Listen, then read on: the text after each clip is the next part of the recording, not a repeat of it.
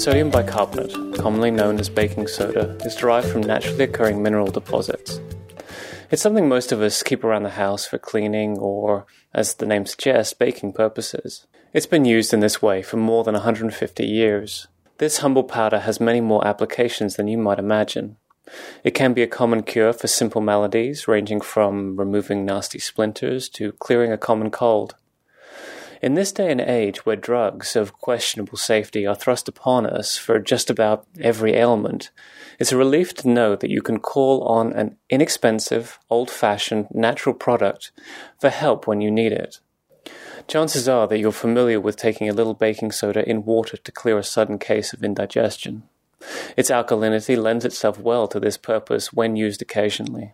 You can also use it to take the fire out of minor burns and sunburns, as its heat-absorbing nature means it can draw heat from the skin.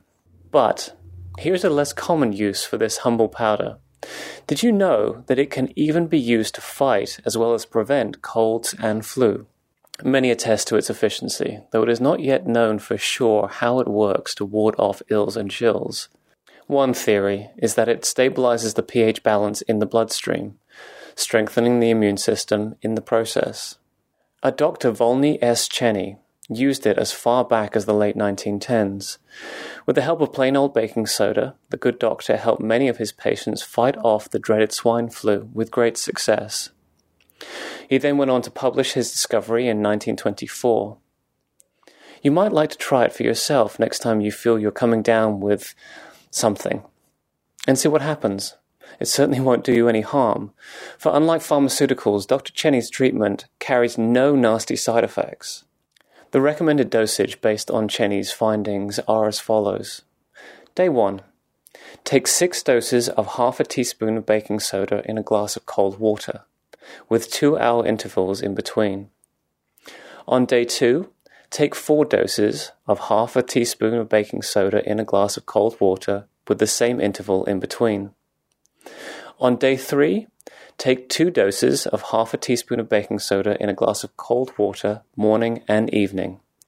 Thereafter, half a teaspoon each morning in a glass of cool water until cold symptoms have cleared. Baking soda's marvelous healing abilities don't end there. Got a troublesome splinter? Try making a paste with a tablespoon of soda and a small amount of water, and applying it to the affected area twice daily until the splinter emerges. Alternatively, you can put the paste on a bandage and leave it on for 24 hours. This should encourage the splinter to surface. It may even fall out all on its own. Now, to stop an itch, you can also apply this type of paste to insect bites to soothe itching, or to itchy or painful rashes such as from poison ivy. Another use for it is as a natural deodorant. Try it. You'll end up avoiding nasty parabens and aluminum found in most commercial types of deodorants. A good foot soak. Add a few tablespoons to a tub of warm to hot water and enjoy a foot soak. Or make a paste of 3-to-1 ratio of baking soda to water and use it as an all-over body exfoliant. We continue to find uses for this stuff, like freshening carpets with baking soda and some essential oils, mixing it with white vinegar, a bit of dish soap, and warm water to create a heavy-duty floor cleaner, and mixing a dash of the powder with shampoo to clear any buildup of impurities, so your hair can become soft and manageable. It can even remove crayon marks from walls and painted furniture when you apply it to a damp sponge and rub lightly. And it will clear up the inside of porcelain cups. Just wet the inside, pour some into the bottom, and scrub. Coffee and tea stains will disappear. Give a few of these things a try. You may become an enthusiast about this humble powder as we are.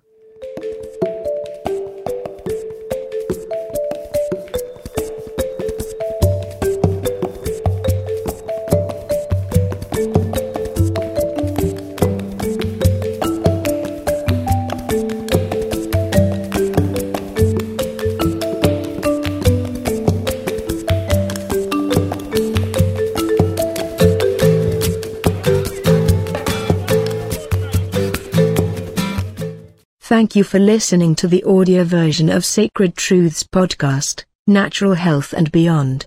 If you would like to learn more, visit us at lesliekenton.com.